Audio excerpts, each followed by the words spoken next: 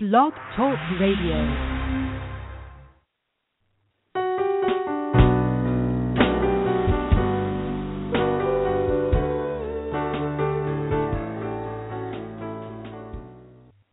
Hi, I'm author and publisher Tracy L. Slatton. It's my belief that the most interesting, creative, and original voices today are heard outside of the big corporations, studios, and galleries. Individuals of courage, inspiration, and vision are seizing the opportunities to create and promote their art themselves. I'm here to support them and to bring their stories to you. On this show, I'll interview independent artists of all kinds, unusual thinkers, and even some healers about their process. How do they do it? How do they start with an idea and bring it to life in the world? This show intends to illuminate the journey. Feel free to call in to 516-453-6052 with questions, or live chat with me at blogtalkradio.com/independent artists thinkers. Great to have you with us.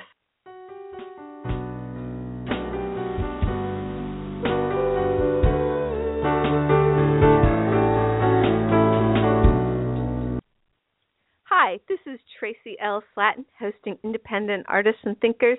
I am so happy to welcome you to the show today. We have a great show lined up for you.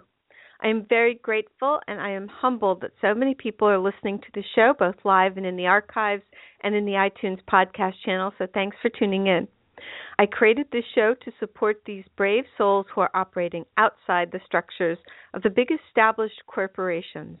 As the intro to the show says, I intend to illuminate the unusual journey and to bring it to you. I'm interested in alternatives to conventional thinking and conventional answers. I am interested in creativity, fresh ideas, unusual perspectives, and originality, and this show aims to bring you models of people who embody those qualities. Remember, there are always people who believe in the old guard, people who will say no to you, people who are invested in the system and the status quo. You don't have to buy their shtick. The system is always wrong. And here on the show, you'll hear people who are inventing their own systems. Please do call in with questions or comments to 516-453-6052.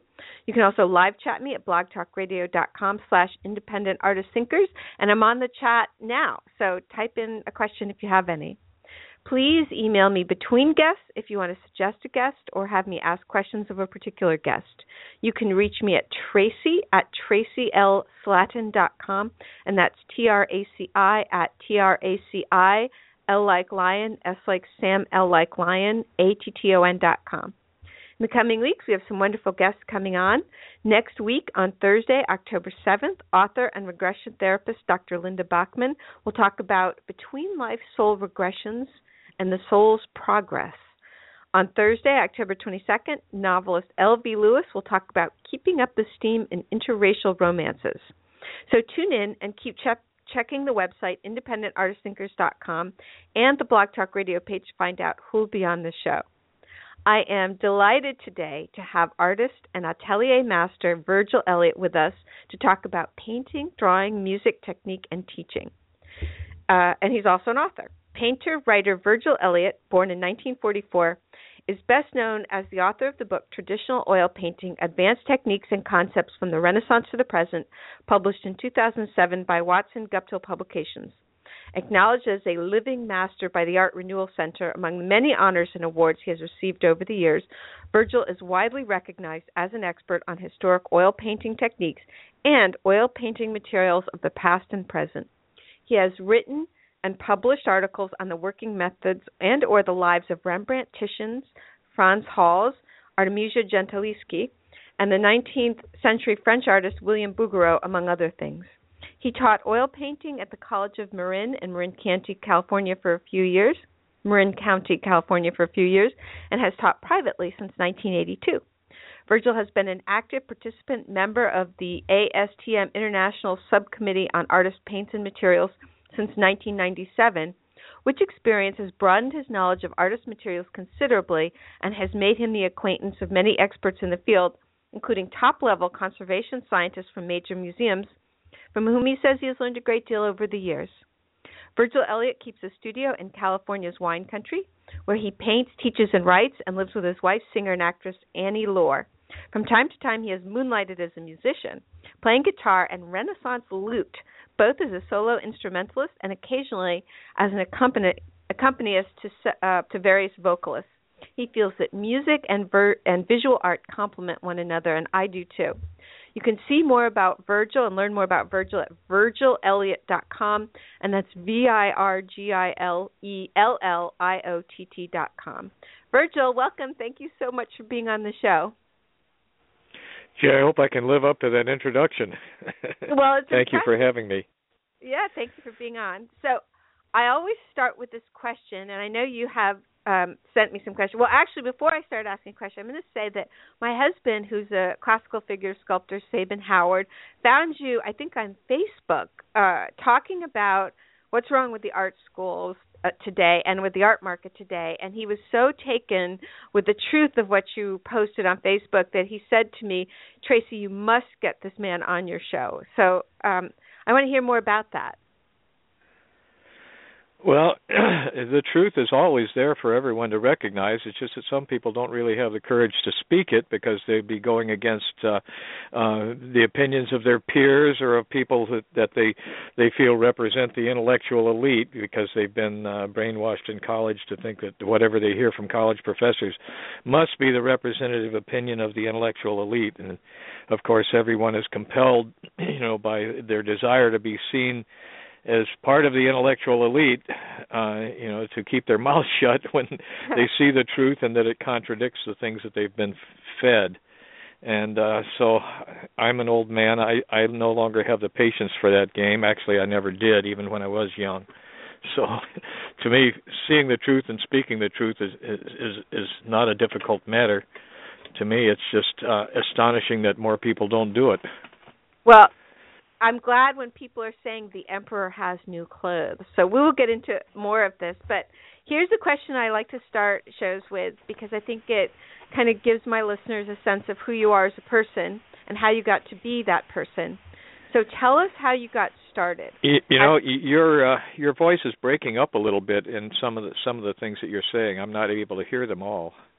Okay. I don't know Can you hear me now? Yeah, I can. It's intermittent. Okay, that's probably an internet connection and possibly or your phone. But tell us how you got started. How did you begin your journey, and what has it taken for you to arrive at the place where you are currently? What training did you have, and when did you know you were going to be involved in art and the teaching of art? Was art a major presence in your home when you were growing up? What did you think you would be?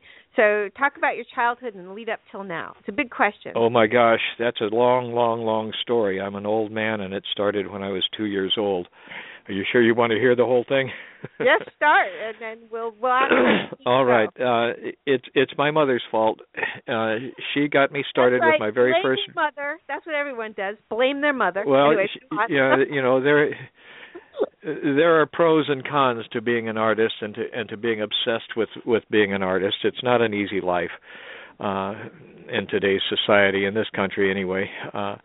But my mother was college educated and an intelligent woman, and she had artistic talent herself. She gave me my first drawing lesson at the age of 2 years old. In her notes, I still have her notes. She's not with us anymore, of course. But I have her notes, and at 20 months, she wrote, "Draw as well." I remember that lesson like it was just, very recent. Wow. She wanted me to play. I mean, she didn't want me to go out and play with the mean kids in the neighborhood. All the kids in the neighborhood were mean and older than me and bigger than me, and cruel, sadistic little kids. So she didn't want me to play with them because their idea of fun was, hurting smaller kids and animals. So she bought me a blackboard that was on an easel, and she said, I want you to stay home and draw today. I don't want you to go out and play with those mean kids. And I said, well, I don't know how to draw. And she says, well, it's easy. I'll show you how. And she wasn't like the average mother, who praises everything the child does and says, oh, yes, honey, that's wonderful, and pins it up on the refrigerator, no matter how bad it is. She wasn't like that. I said, what should I draw? She says, let's draw your teddy bear. And so that's an easy subject, and it was a smart first lesson because it's almost impossible to draw a teddy bear badly. But she set him up on the table, and she says, okay, look at your teddy bear and draw what you see. And I said, I don't know where to start. And she led me to figure these things out for myself by asking the right questions, like Socrates. She says, what's the largest part of your teddy bear? I says, oh, it's his body. And she says, what shape is it? I said, it's round. She says, well, you can draw something round. I said, yeah, you're right. Okay, so I drew a circle. So far it was pretty easy. She says, what's the next biggest shape? And I said, that's his head. She says, what shape is that? Well, it was round too. That was pretty easy. So I drew a smaller circle on top of the big circle. And I was, the circuit was clicking in. I was beginning to figure things out. I saw that his ears also were round, and they were smaller, and there were two of them on top of the head. And so it's starting to look pretty much like him. And I made dots for noses, for eyes, and the dot for the nose, and an inverted Y for the mouth. But he didn't have any arms or legs, and I was baffled by this at first because they were not round. And so I made, because I was only 2 years old, I made stick arms and stick legs. And what she said next is really what set me on my journey that led me to where I am today at my advanced age as an artist all my life.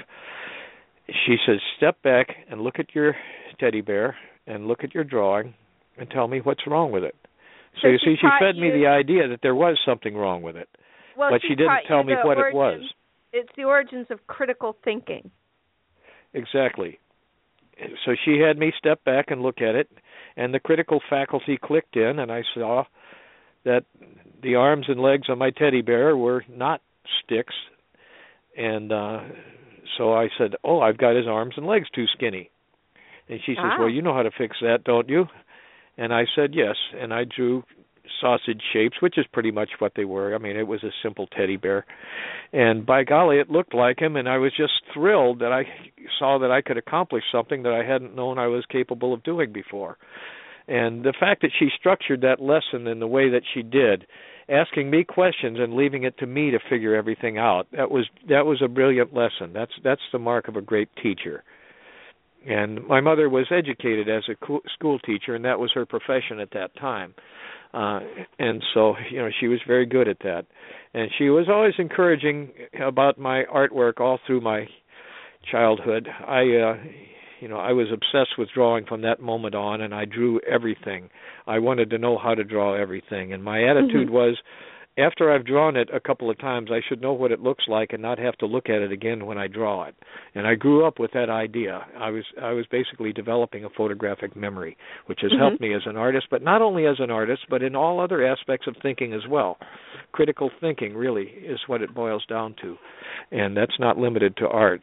People should realize that art education is essential to all education, because it develops mental faculties that don't develop in other ways, But Virgil, you're saying something that goes against the zeitgeist, which is something I struggle with, which is that there's a trend in the zeitgeist that critical thinking is bad. And I believe what has happened is that we've thrown the baby out with the bathwater, and in our attempts to become a more inclusive society, we've thrown out critical thinking, which we need. Well, I've always been an advocate of critical thinking, and it's been a source of a lot of trouble in my life, of course. But, I'm on a campaign against stupidity, and I can't help it. If you can't think critically, you are stupid. Evolution has brought us to this point because human knowledge has continued to advance. People have become better and better at thinking over the millennia. And to find that in 1 or 2 or 3 generations we're going to reverse that trend, that's unacceptable to me. I agree, but it's like you started off you're talking about your childhood by saying my mother wasn't like other mothers who said that everything I did was wonderful, and this is the part of the problem with the so-called, within quotes, enlightened parenting has come to mean that you never give your children the foundation of critical thinking, that you never say to your kids, step back, look it over, and tell me, now, did you really play a good soccer game? Is that drawing really any good? is it really wonderful, that paper you wrote? Like, everything's supposed to be wonderful. Everyone wins all the time, and I think it's a big mistake. Oh, yeah. Build self-esteem despite reality. I'm very happy that my mother did not subscribe to that line of thinking. But, this was in the 1940s, shortly after World War II. I was born during World War II, so this was before a lot of that political correctness nonsense came along. So I'm an anachronism. I'm a holdover from a previous time. I recognize that. But as regarding these modern notions, in the German language, they have a word that I think applies to that. It's called Schlimmverbesserung. What it means is literally a bad improvement. In other words, something that was thought to be an improvement, but that works out badly in practice. And I mean, if there were not such a thing, the Germans would not have coined that word. So a lot of modern attitudes I regard as Schlimmverbesserungs. I agree. Tell us your thoughts on the old masters. I know we've left out all of your life after the age of about 2 or 5 or something, but tell us about your thoughts on the old masters. With a 1-hour program, we won't be able to cover it all. So the old masters. Okay, what would you like to know about the old masters? Well, what inspired you to write about them? What motivated you to write your book? Okay. Oil painting. What is your attitude about the old masters? I'm just hoping you'll take this and run with it. Oh, I can do that. I can do that at great length if anyone has the patience to listen to it. After my first drawing lesson, I became obsessed with drawing, and my main influences were illustrators, comic book artists. Harold Foster that drew Prince Valiant in the funny papers, and then when Mad Magazine came along, I was impressed with that. And I wanted to be a comic book artist at that time because that was mostly what I saw. But the more realistic draftsmen among them were the ones that inspired me the most. However, my mother took me to an exhibit. Again, it's my mother influencing me. She took me to an exhibit that was, I grew up in St. Louis, and so this was a traveling exhibit that came to the St. Louis Art Museum, and it must have been 1955 or 56. I was 12 years old. It was 56, I guess it was. Anyway, it was a show of old master paintings that came to the St. Louis Art Museum, and my mother took me to that. And I was certainly impressed with all the old master paintings that I saw, some more than others, however. I walked around a corner after seeing a number of paintings by artists whose names I didn't know at the time that were quite impressive. But then I saw, as I walked around the corner, a painting that did not seem to be a painting. It seemed to be a living man. And it was a painting by Rembrandt. And it was a painting that had been done, I knew, some 300 years, more or less, ago, prior to that time, and that the man in the painting was obviously going to be now dead, and the man who painted it would be now dead, for 200 and something years. And yet the impression I got from looking at that painting was that this man is alive now. Not only do I see him, he is seeing me and acknowledging my presence. I got the impression that he had moved just before I had laid my eyes in that direction, and that he was about to move again and about to speak to me. And this was the eeriest sensation because it contradicted what I knew, but that impression was so powerful. That inspired me. That was the moment that inspired me to go in the direction that I went that led me to today. That changed me from wanting to be the next Norman Rockwell or Harold Foster to pursue a more realistic direction, more highly realistic direction. And what made that painting, I wanted to know how that could be done. If a person can create something from simple tools, with simple tools and from simple materials, that could move people that profoundly 300 years later, after we're dead, that's got to be as close as we can come to creating magic. And I want to know how to do it. And I was obsessed with figuring that out from that point on. And I was already a pretty good draftsman, and I pursued it diligently as I had from that very first lesson with my teddy bear. And I got better and better as I went. The key to becoming good at painting really rests in becoming good at drawing. There are so many people who are on the wrong track. They want so badly to be good painters that they don't bother learning to become good draftsmen first.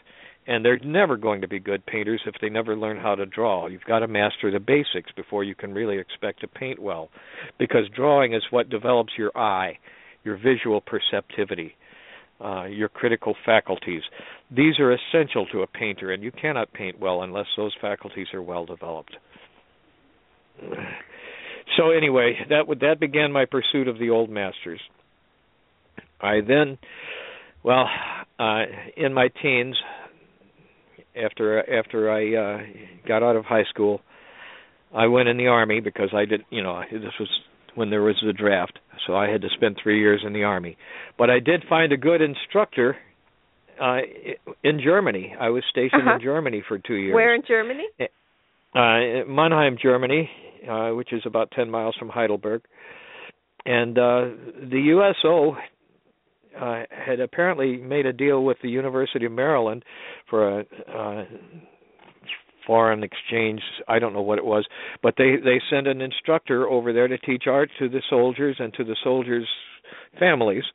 And this man conducted an evening class right on the base where I was stationed, Turley Barracks in Mannheim, Germany. And he, so far as I know, his school of thought, the way he taught, was similar to that of Charles Hawthorne. So I assume he was a student of Charles Hawthorne or of one of Hawthorne's students. I don't know this. He didn't say so, and I don't even remember his last name, unfortunately, if I ever even knew it. I just knew him as Ken, but he was an instructor at the University of Maryland, and this was 1963-64. And he didn't really tell me anything specific in the class, except he said, tonight we have this model, tonight only. So you'd better paint fast if you want to get something worth looking at by the end of the session. And he says, if you want to get finished, he says, I suggest that you ignore detail, that you begin with large amounts of paint on your palette and large brushes, and you block in the large shapes. Get your canvas covered with paint and adjust the shapes after you've covered the canvas with paint. You adjust those shapes until they read right to you. And then if you've still got time to put some details in, put in the more important ones. You won't have time for them all, and it won't make a better picture if you do put them all in. And that's really all he did. He set that up, and I followed his method. And at first I thought, there's no way I can get done, at the end of this session. But I learned very quickly, and I took to that method like a duck to water. And I was astounding myself with how well I could paint just following that simple, set of guidelines. And so I became a much better painter at that time, just because of that situation. He just set the situation up and let us take off. Now, I would not have been able to do that well if I had not already been a good draftsman. I want to point that out. Yeah, but this was alla prima painting. My husband, Sabin, is working on a drawing book, and he's calling it Drawing the Foundation of Art. And he's very correct. That's a good title for it. Because without drawing, you're not going to become a good artist. You're not going to become a good painter. You're not going to become a good sculptor. You've got to, because that develops the critical faculties. Your eye, your taste as an artist develops when learning to draw, and you need these things. They're essential. And there's so much more to art than that, but that's the starting point, really. Mm-hmm. So when I got out of the Army, I went to college. I thought foolishly that I could take art classes in college, and that I would therefore be able to learn how to paint like Rembrandt and Vermeer, because I had seen paintings in the museums that inspired me so much, by those artists and some of the other old masters, but in particular Rembrandt and Vermeer. And I wasn't able to paint like that at that time. So I was pretty good, but I wasn't good enough to satisfy myself with what I was already able to do. I wanted to be able to do things as well as Rembrandt and Vermeer. And I foolishly thought I could find art teachers in so-called institutions of higher learning that would be able to teach me these things. How foolish I was. But, I was young and naive. I was 21 years old when I got out of the Army, and I started taking art classes in colleges. And I quickly found that I was just barking up the wrong tree. This was the heyday of abstract expressionism. My teachers were not better painters than I already was, and they were trying to discourage me. They were very aggressive in their efforts to discourage me and all the other students from pursuing realistic artwork at all. They did not want anybody to learn how to draw as well as I already could, and they did everything they could to turn me in the other direction. They said, "Oh, you've got so much to unlearn." I said, "I did not pay my money coming to a so-called institution of higher learning to unlearn anything. I came here to learn more. I'm pretty good, but I'm not as good as I wanted to be." Go ahead. What were you saying? Well, Sabin talks about starting art school and how people look down on him because he was so obsessed with the figure. And he also talks about his teachers, Walter and Martha Erlbacher. And Walter, I guess, was one of the darlings of abstract expressionism when he kind of walked away from it and said, "No, I'm going to do, the figure. I'm going to do realism." And he was sort of roundly, scolded in the art world for that decision. Well, that's not surprising to me what I've gone through and seen, and I've heard many stories similar to mine. Oh, by the way, the story about being inspired by Rembrandt, I spoke with Nelson Shanks, the great painter who just died not too long ago, a few years ago, and he had a story almost exactly like mine. He was 12 years old when he first saw a Rembrandt painting, and it inspired him and moved him the same way it did me. His story is almost identical, except that it was Kansas City where he saw the painting. Oh, well, I was 13, and I went with my French class to London and Paris. And in Paris, I went to the Louvre, and I looked up the Daru staircase, and there was the Winged Victory, and it just exalted me. It lifted me to a totally different state of being. And I've written about that moment, but for me, it was the Winged Victory. Every artist has a story like that, and what this boils down to, this is really this is the value of art. It can serve to inspire people if it's done well. It has to be done well in order to inspire people. And it has to be done by someone who has an inspiration, and to be able to put that inspiration down in a manner that it will serve to inspire the people who witness it, who look at it, hear it, or whatever it is, because it's the same in music as well. Sculpture, painting, all the great arts. Their real value is that they can serve to inspire people.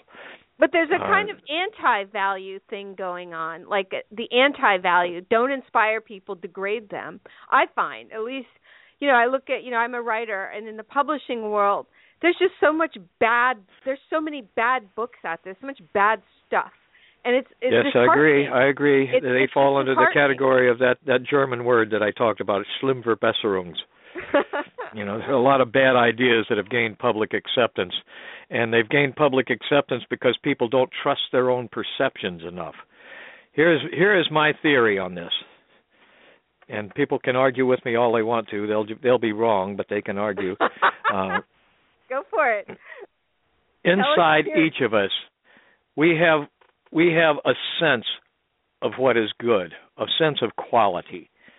It cannot be defined. It can't be written down in words adequately. And this was one of the points that the author and philosopher Robert Pirsig, made in his book Zen and the Art of Motorcycle Maintenance, which is a strange title for a philosophical book, but it's a great book. And his central point is we have a sense of quality inside us. And we know what's good and we know what's right. It's in there. where it came from, I won't speculate, but it's there in all of us. And in some people, it's dormant. It's never been awakened, and they don't trust it. They've been brainwashed to not trust it. Going to college, especially taking art classes, they discourage people from discussing this or recognizing it or from acknowledging it as having any value. But that's a self-serving thing on the part of people who themselves lack the ability to create anything that inspires anyone. And so they create a smoke screen of BS to cloud the issue. But if people just learn to trust their own sense of quality, they're not going to be misled as easily. It's just that people are easily bamboozled. But a great work of art, a great performance in music, in any of the arts, can inspire people and awaken these sensibilities that are deep down inside them that maybe have never received the stigma before, the stimulants rather, to bring them to the front. But this is what happened to me when I was 12 years old and I saw that Rembrandt painting, and it's what happened to Nelson Shanks. I have this theory that if you took a mafia hitman to a performance, an opera, and he witnessed a great performance, for an example, maybe Luciano Pavarotti singing Nessun Dorma, that's going to change that man forever. It's going to awaken his better qualities as a human being. They're there inside of all of us. I believe this, and I cling to this belief. It's an important belief to cling to, whether or not it's true. Well, I have a story about that. I think after that, the man would not be able to go back to being a mafia hitman. He would be a better person just for having experienced that, because the better part of him would have been awakened. Well, this is what I think that we should strive to do. I have a story about that waking up. I have a story about that waking up. Sabin has a studio in the South Bronx. And he was moving the Aphrodite sculpture. The Aphrodite is a life-size female sculpture. She's extremely beautiful and graceful. I don't know if you've seen an image of her. Have you seen her? Oh, yes, I have. So he was moving her. So he's outside on the street on Bruckner Boulevard in the South Bronx with this sculpture, and 20 people or 40 people swarmed him, telling him, "Oh, my God, where did this come from? Is this from a museum? Did you do this? How could you do this?" And these were people, some were lawyers, there were garbage men, there were postmen, there were the florists from the shop next door. They were from all walks of life, all socioeconomic strata, all races, both genders. God only knows, probably several different sexual orientations. The commonality was they loved sculpture, that they were just so magnetically attracted to the Aphrodite, they had to come up, stand there, gawk, and say something. That it cut across all the kind of exterior things that we think separate us. That's exactly what I was getting at. Art awakens an appreciation of quality. Quality is something we can recognize. We can't define it. We can't be talked into believing that it's somewhere where it isn't, or maybe some people can.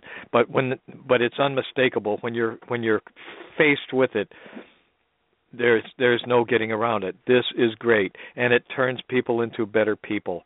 And this, to me, is the best function that art can serve. Well, do you think you're following this? Do you think you're pursuing this line of thought is also about you becoming a better person yourself?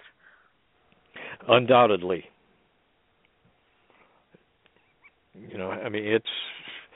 I never had any choice really in the what I was pursuing in my life, because like I say, I was 2 years old when I got started with my obsession with art, and that's too young to think about whether or not this is a practical career to pursue. But yeah, who I would be if it were not for that, I don't know. I grew up in a neighborhood full of mean people, and I might have grown up to be just another one of them if it hadn't been for that lesson in drawing. I don't know. I've always been me, and I can't imagine what it would be like to be someone other than me. I've been in situations where I was compelled to be someone that was quite different from my true nature, but I'm aware of my true nature, and I regret all the instances in which I I was in situations where I had to ignore that and act in a different way. But art it's something that awakens an appreciation of quality. It brings quality into people's lives. It really is so much more essential than people in our educational system seem to understand these days. It helped me learn everything when I was in school. Because I had developed a visual memory, I was able to get good test scores on everything, because after I read the book, when it was time to take the test, I could visualize what the words on the page looked like when I was reading the book. It was like taking the test with the book open. Learning was an effortless endeavor. That's useful. And based on this, my own experience, I have the idea, and from what science reading I have done tends to bolster this, that human intelligence is not a fixed quantity at birth. Brain cells, unlike computer chips, have the ability to grow extra storage capacity if they are challenged to the utmost. And the earlier in life this occurs, the more the brain can develop, as more intelligence can develop. The physical structure of a brain cell is such that it can actually grow little nodes to hold more information once it reaches its initial capacity. It's full, and instead of saying, okay, that's it, you can't learn anymore, it grows these little physical appendages that allow it to hold more information. And so the earlier this process begins in life, the greater a person's intelligence can be if the process continues throughout life. And education starting at the age of 5 is really too late as far as I can see. You look at the people who really accomplished great things in history. We'll use Mozart as an example. His father was a classical music composer, and he was teaching Wolfgang while he was still an infant in the crib, teaching him music. And look what he became. And that's an example. Another example that I point to is Bertrand Russell, one of the great thinkers of the 20th century. His parents were free thinkers, and they began teaching him mathematics when he was still a baby in the crib.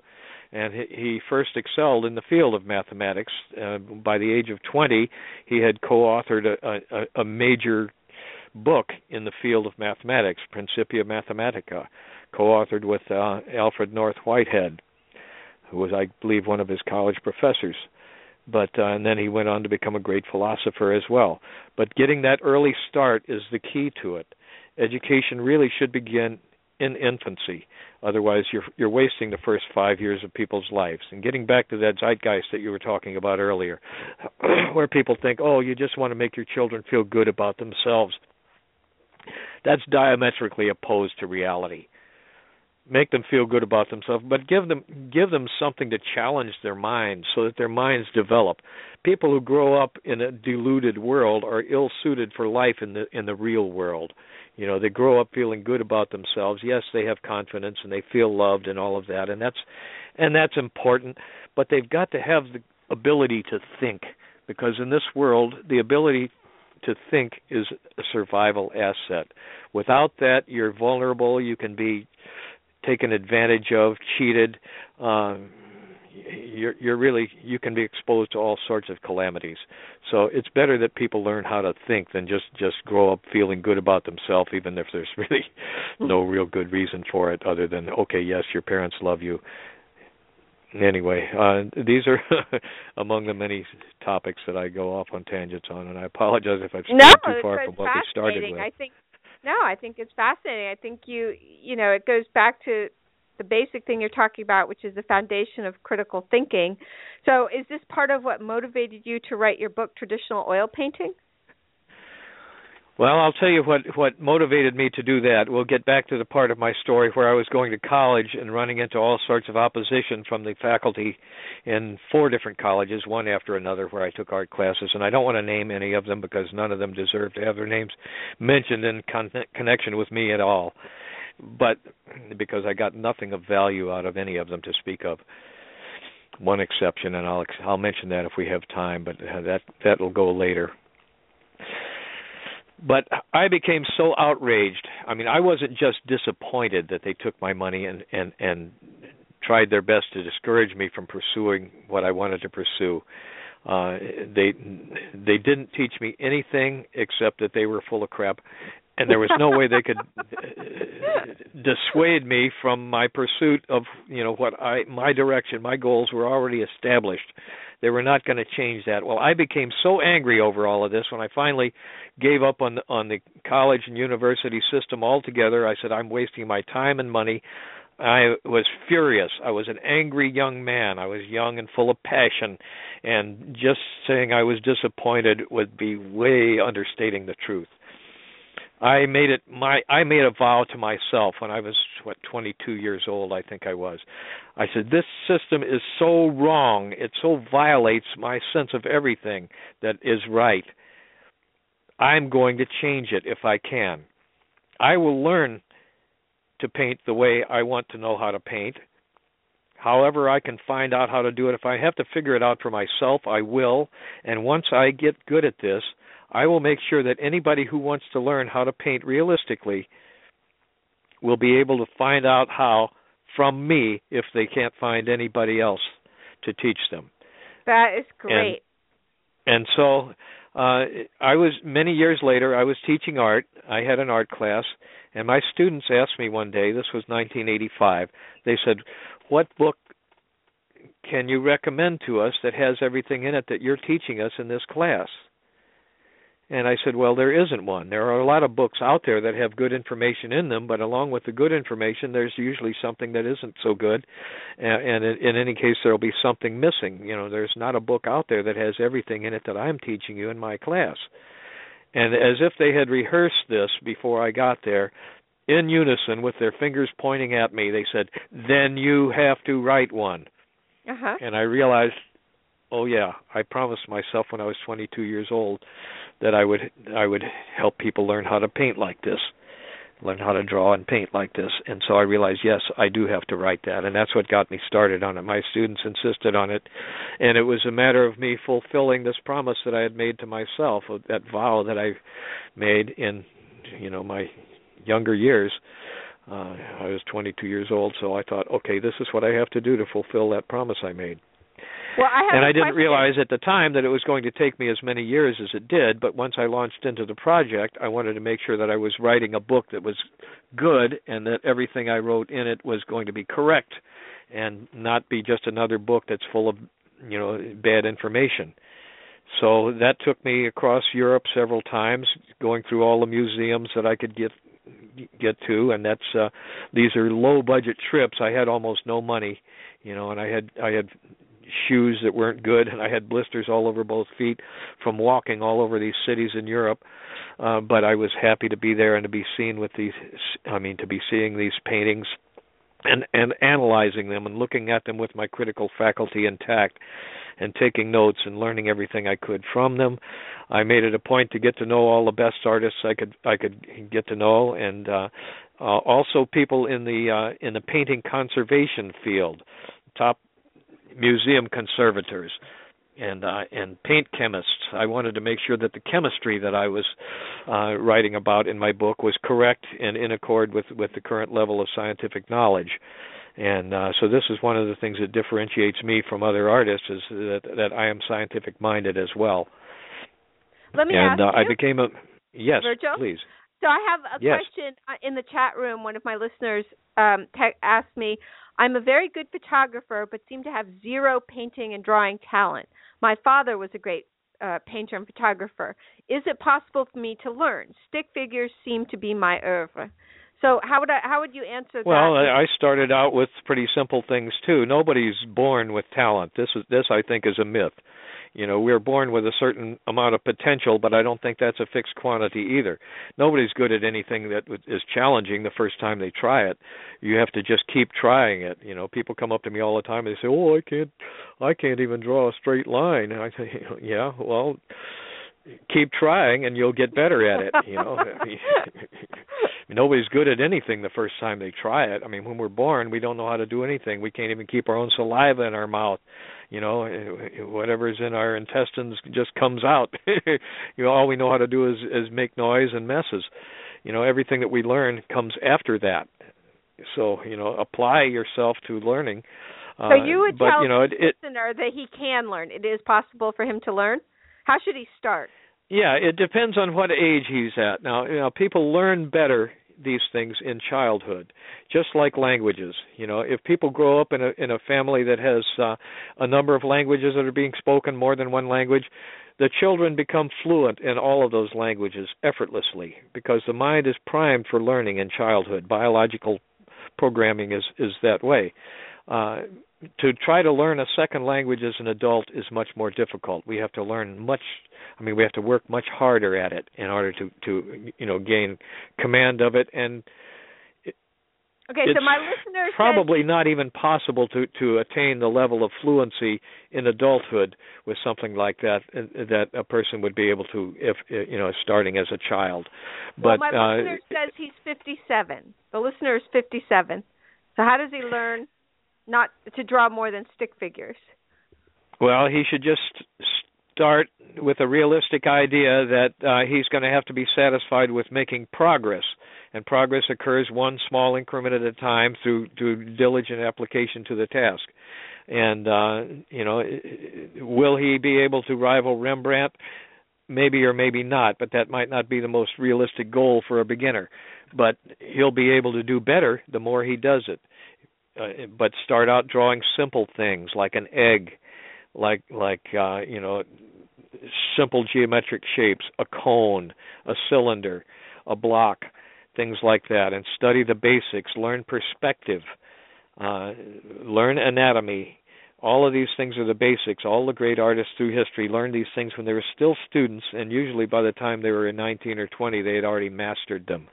So learning these things as an adult will require more effort, more time, and you'll have to be realistic enough to be satisfied with small increments of progress because that's really all that can be realistically expected. Small increments of progress, and getting a late start at the age of 57, that'll be a handicap that a person will have to work very hard to overcome. I have had students who started with me at the age of 40, and these were women who had children in their teens that were, taking up most of their time and energy, and yet within 2 years they were close to master level, studying, following the course that I prescribed to them. Now, these were exceptionally intelligent women, and intelligence is a factor. And I can't say that below a certain intelligence level that sort of result would be possible.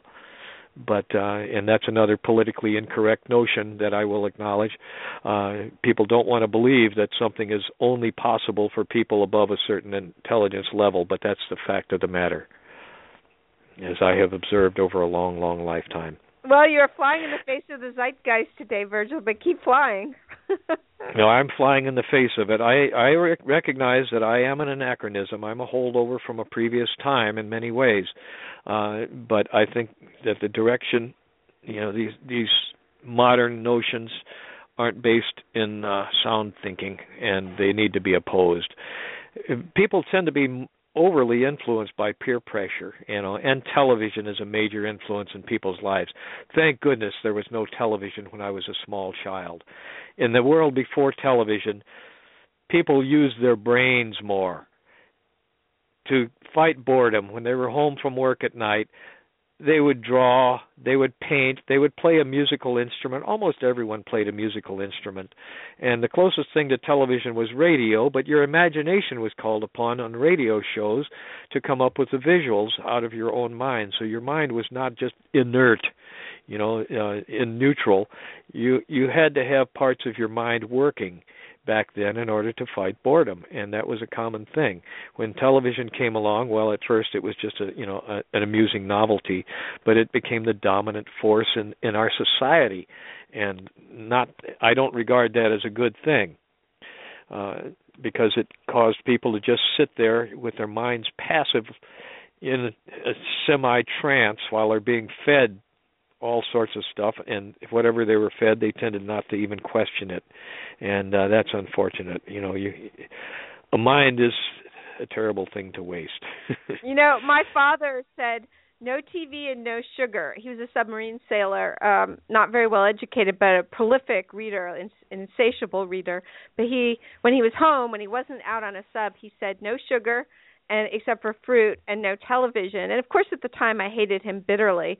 But as I got older, I realized he was right. Sugar is not so good for the body, and neither is television is not so good for the mind. Smart man. I wonder if he was about my age. Yeah, he would be. He died. He was a heavy smoker. He was in the Navy, heavy smoker. He died of lung cancer many years ago. Well, that was too bad. Well, yeah, he'd be 1 year older than you, I think.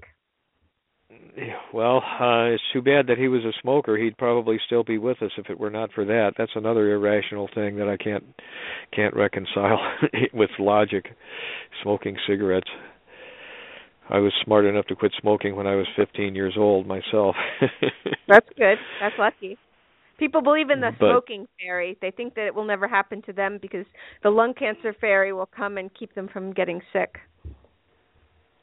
Well, cancer is just one of the problems that comes with smoking anyway. I mean, I can expound on that too, but we might be straying quite a bit from the subject that most people want to hear me talk about. Tell me about associating philosophy and art. Talk to me about that.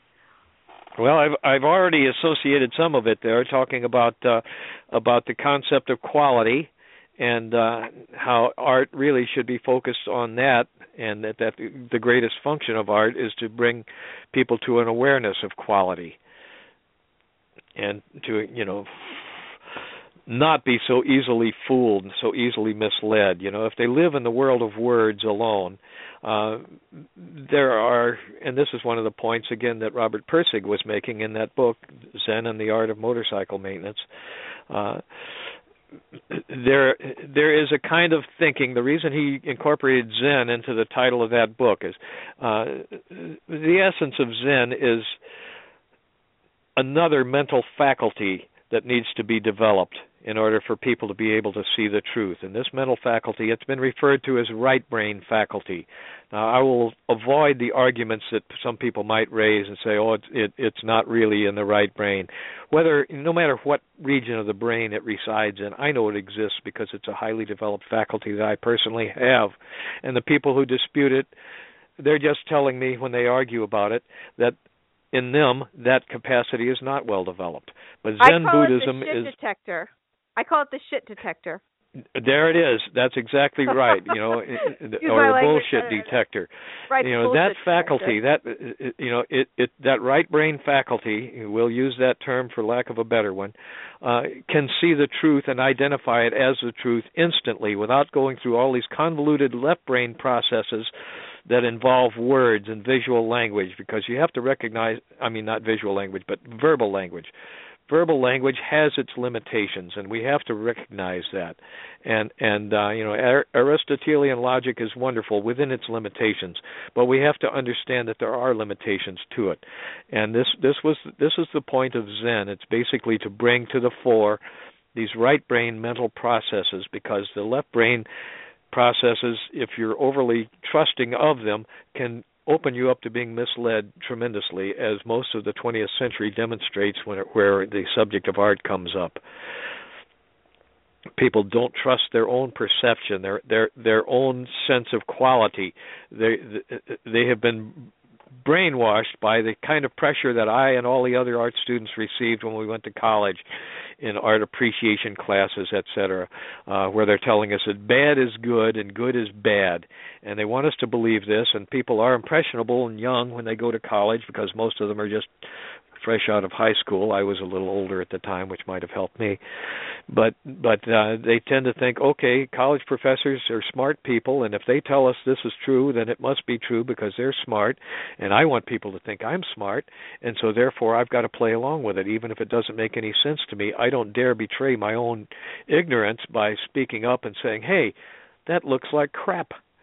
If they tell us it's good, we're supposed to believe it's good, and people don't trust their own judgment, and that's what I want to encourage people to do. Trust your own sense of quality, and if something is bad, don't let somebody talk you into thinking it's good, because there's a lot of people out there who have a self-serving interest in discouraging people from appreciating things that are beyond what they themselves are capable of doing. That's true. That is very true. There's a common fallacy that's being taught that are not being taught necessarily, but it's widely accepted, and that is people assume that if they can't do something, it must therefore be impossible for everyone. And they'd like for this to be true because it makes them feel better about themselves and their own limitations. And this is why some of these scholars have written about Johannes Vermeer, the great artist, great Dutch artist, and have come up with these suppositions that he must have painted with the aid of some sort of optical device.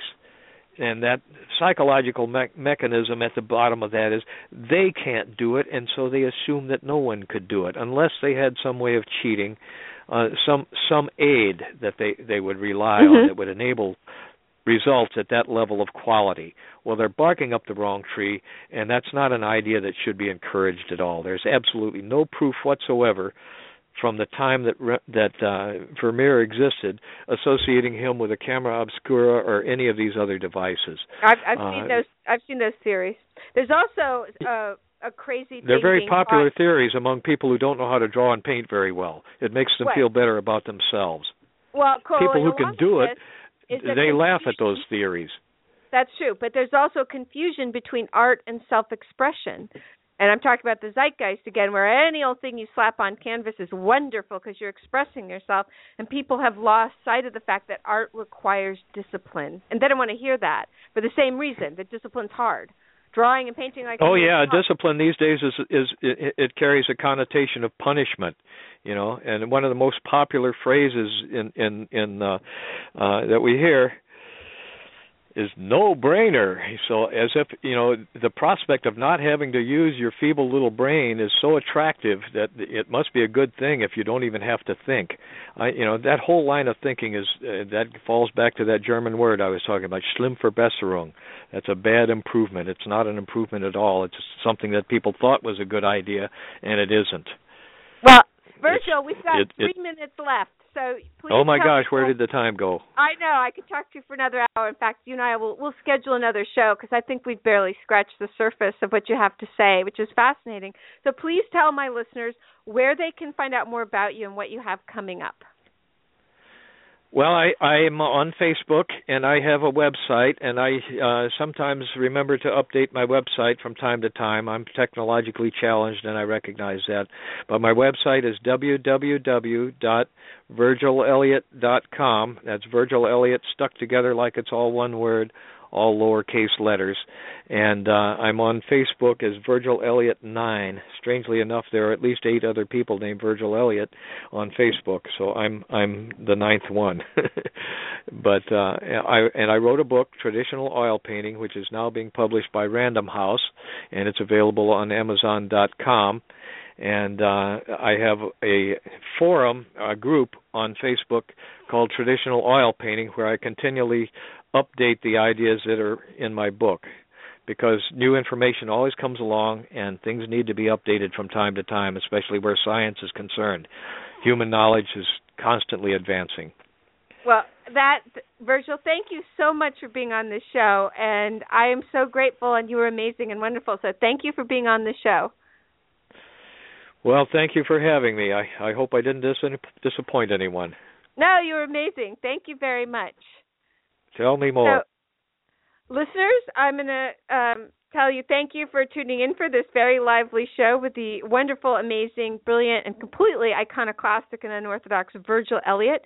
You can find out more about Virgil at virgilelliott.com, one word, 2 L's, 2 T's, and Elliott. And please come back next week at our regular time, Thursday at 1, as Dr. Linda Bachman talks about our soul's progress through eternity. And thanks again for listening.